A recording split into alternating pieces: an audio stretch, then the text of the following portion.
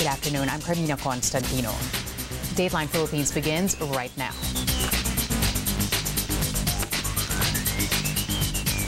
Thanks for joining us. All senior executives of troubled state insurer PhilHealth asked to submit their courtesy resignations. That's according to presidential spokesperson Harry Roque. Roque says the PhilHealth chief Dante Giran believes that is the fastest way PhilHealth can be reorganized amid corruption allegations. But Roque says he's against privatizing PhilHealth because it goes against the principle of universal health care. Several make that PhilHealth officials, including its former head, Ricardo Morales, are facing grave cases over allegedly overpriced IT equipment, the questionable release of funds under the interim reimbursement mechanism, and alleged manipulation of PhilHealth's financial status. The tug-of-war for the House speakership continues, with Marinduque Representative Lord Alan Velasco set to hold a press conference today. Now, he's expected to comment on his term sharing agreement with Speaker Alan Peter Cayetano, which is in danger of falling through after lawmakers voted against Cayetano's offer to resign earlier this week. Cayetano's allies argue it's not the right time for a change in leadership as the country grapples with the pandemic. Cayetano himself is questioning whether Velasco has the numbers to lead the lower chamber.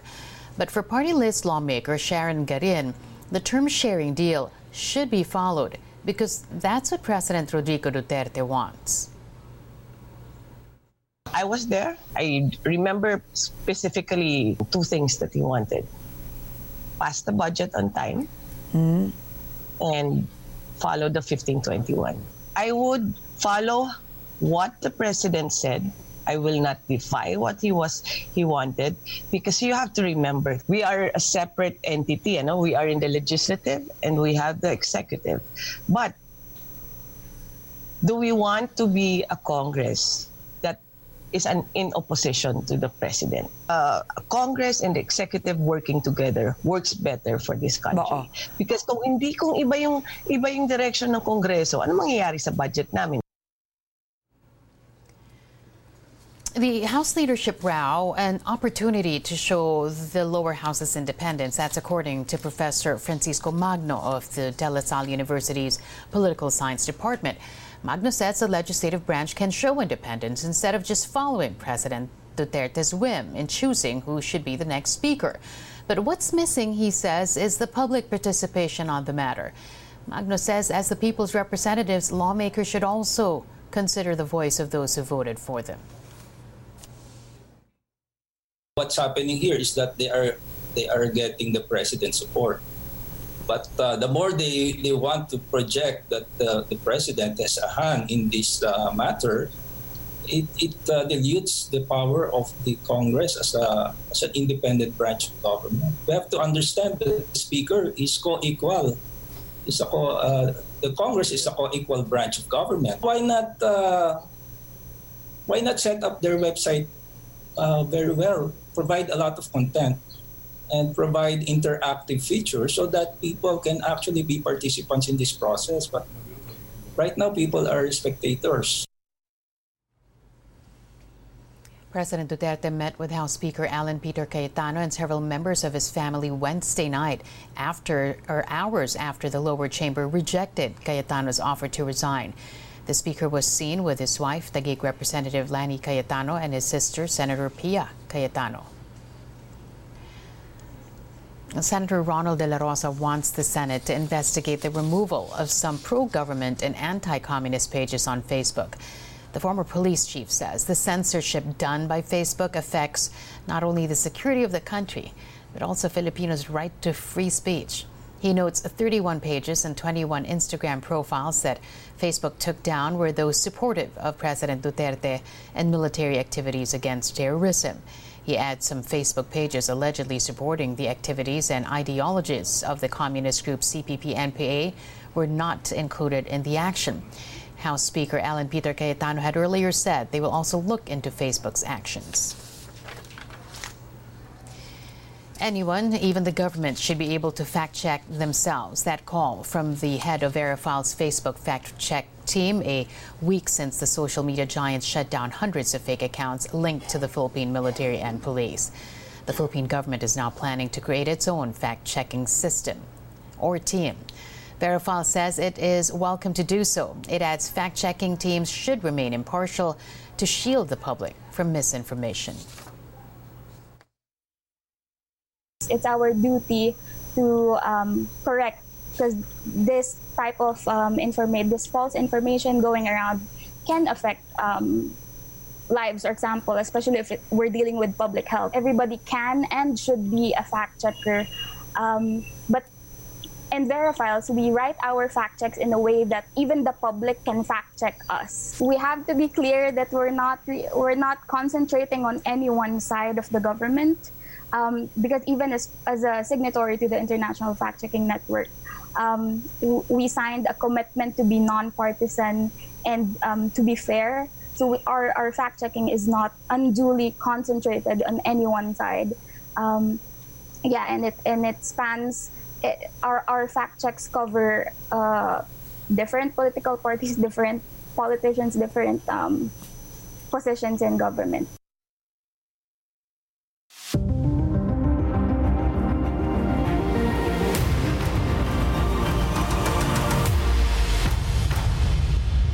U.S. President Donald Trump and his wife, First Lady Melania Trump, now under quarantine. On Twitter, Trump said they are awaiting the results of their COVID-19 tests after one of his advisors, his top advisors at that, tested positive for the disease. Hope Hicks travels regularly with Trump on Air Force One. She even accompanied him earlier this week for the presidential debate in Cleveland. The White House said in a statement Trump takes the health and safety of everyone who works with him very seriously. It added it follows guidelines to limit COVID-19 exposure to the greatest extent possible. Just hours before, Trump had predicted the end of the pandemic was in sight. The virus. Through advances in treatment, we have reduced the fatality rate by 85% since just April. We are on track to develop and distribute a vaccine before the end of the year, and maybe substantially before. And I just want to say that the end of the pandemic is in sight, and next year will be one of the greatest years in the history of our country. The European Union is reviewing the potential COVID-19 vaccine of AstraZeneca, but over in the U.S., the candidate vaccine may face delays. This report tells us why. The U.S. Food and Drug Administration is broadening its probe into a serious illness tied to AstraZeneca's COVID-19 vaccine study, according to 3 sources familiar with the details. Concerns about the AstraZeneca vaccine stem from a study participant in Britain who came down with what was believed to be a rare spinal inflammatory disorder. Sources tell Reuters that the FDA is looking at AstraZeneca's development partner, Oxford University, to see if other vaccines designed by the duo resulted in similar side effects. Trials in the U.S. have been put on hold since early September, but not in Europe. On Thursday, the region's health regulator said it has started a rolling review of the AstraZeneca vaccine in a move which could speed the approval process for any vaccine. AstraZeneca faces a different scenario in the U.S. With the FDA widening its investigation, that presents a risk there could be additional delays for what has been one of the leading frontrunners in the race to get a vaccine to market. One source said the FDA is doing its due diligence to show it is being thorough. The FDA declined to comment, and AstraZeneca said in a statement, quote, "We are continuing to work with the FDA." Drug companies are under public scrutiny amid worries about the safety of a vaccine developed and tested at an unprecedented speed. To counter that, 9 drug makers, including AstraZeneca, have pledged to uphold scientific safety and efficacy standards. Finding an effective vaccine would be a major step towards ending the pandemic that has killed more than 1 million people worldwide. The Philippines, now among the top 20 countries in the world with the most number of coronavirus infections. This after the health department recorded over 2,000 new COVID-19 cases Thursday, pushing the country's total tally to 314,079. Of that number, more than 54,200 are considered active cases. To stop the virus from spreading even further, authorities want suspected COVID-19 patients to be isolated in government-approved facilities. But a group of healthcare professionals says that may be counterproductive. Isa po dun sa mga posible kasing mangyari dito yung sa takot na lamang ay hindi mag-disclose ang tao na sila ay may nararamdaman o kaya hindi na magpa-test kasi nga ito na po ang ating patakaran ngayon, no? And so we wanted to bring that to the attention, no, of our authorities so that this could be addressed. COVID-19 has infected over 34.1 million people worldwide. More than 1 million have already died, while over 23.7 million have recovered. Boracay Island, the Philippines' most popular beach destination, welcomes at least 35 tourists on its first day of reopening after being closed for several months due to COVID-19. Of that number, only 7 came from Metro Manila. All the visitors were required to present a negative RT-PCR or swab test result taken within 72 hours before their arrival. Meanwhile, the tourism department is pushing for the use of antigen tests so tourists could get results in just 15 minutes. Originally, when we were talking about reopening tourism destinations, the antigen testing, which is cheaper and faster, was already approved. But then WHO came out again and said that we had to be cautious about antigen. So it was changed to an RT-PCR. The governor of the key battleground state of Texas shuts down drop-off sites for mail-in ballots ahead of Election Day to supposedly stop attempts to vote illegally. The mayor of Houston is slamming that move, calling it an attempt to suppress voters.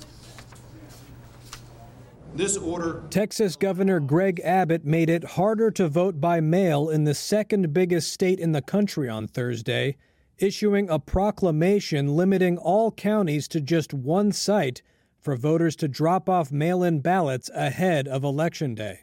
The order significantly impacts Harris County, which has more than 4 million residents who now have a single drop-off location for mail-in ballots in a county spread out over more than 1,700 square miles. Harris County, which includes Houston, is the state's most populous county and a Democratic stronghold, which had opened 12 sites to collect early mail-in ballots. The order also affects Travis County, which includes Austin, another reliably Democratic city, which now must reduce its 4 drop-off locations to 1. In a statement, the Republican governor said, quote, "As we work to preserve Texans' ability to vote during the COVID-19 pandemic, we must take extra care to strengthen ballot security protocols throughout the state. These enhanced security protocols will ensure greater transparency and will help stop attempts at illegal voting." The mayor of Houston called the move a direct attempt at voter suppression and said that we should, quote, "stop trying to create obstacles and distractions with unsubstantiated claims of voter fraud." Texas has not voted for a Democratic presidential candidate in more than 4 decades, but is seen as potentially competitive this year, though polls show President Donald Trump with a narrow lead.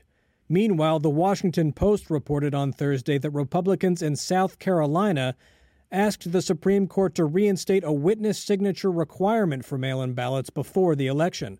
And in key battleground Pennsylvania, Republicans have appealed to the Supreme Court to block a decision to count ballots received by mail up to 3 days after Election Day. The Philippine Central Bank keeps its key interest rates unchanged for the second straight session. It will remain at a record low of 2.25% as the Philippine economy gradually reopens. Philippine Central Bank Governor Benjamin Diokno says the decision to pause easing interest rates is based on the assumption the current monetary policy settings remain appropriate. He adds the Monetary Board has also observed encouraging signs of recovery and domestic economic activity supported by ample liquidity.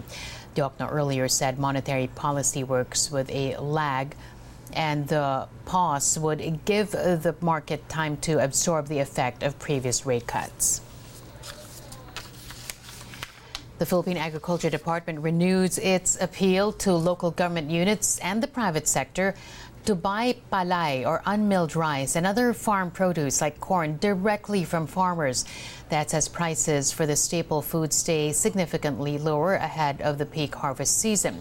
Agriculture Secretary William Dar says LGUs and industry stakeholders need to help boost prices since the National Food Authority's palay procurement is limited to buffer stocking. He notes the acquired produce can be included in the food packs local officials give to their constituents amid the pandemic. Dar has also instructed the NFA to roll over twice its procurement fund so it could buy 20 billion pesos worth of grains this year. The Philippines has become less competitive in the use of digital technologies.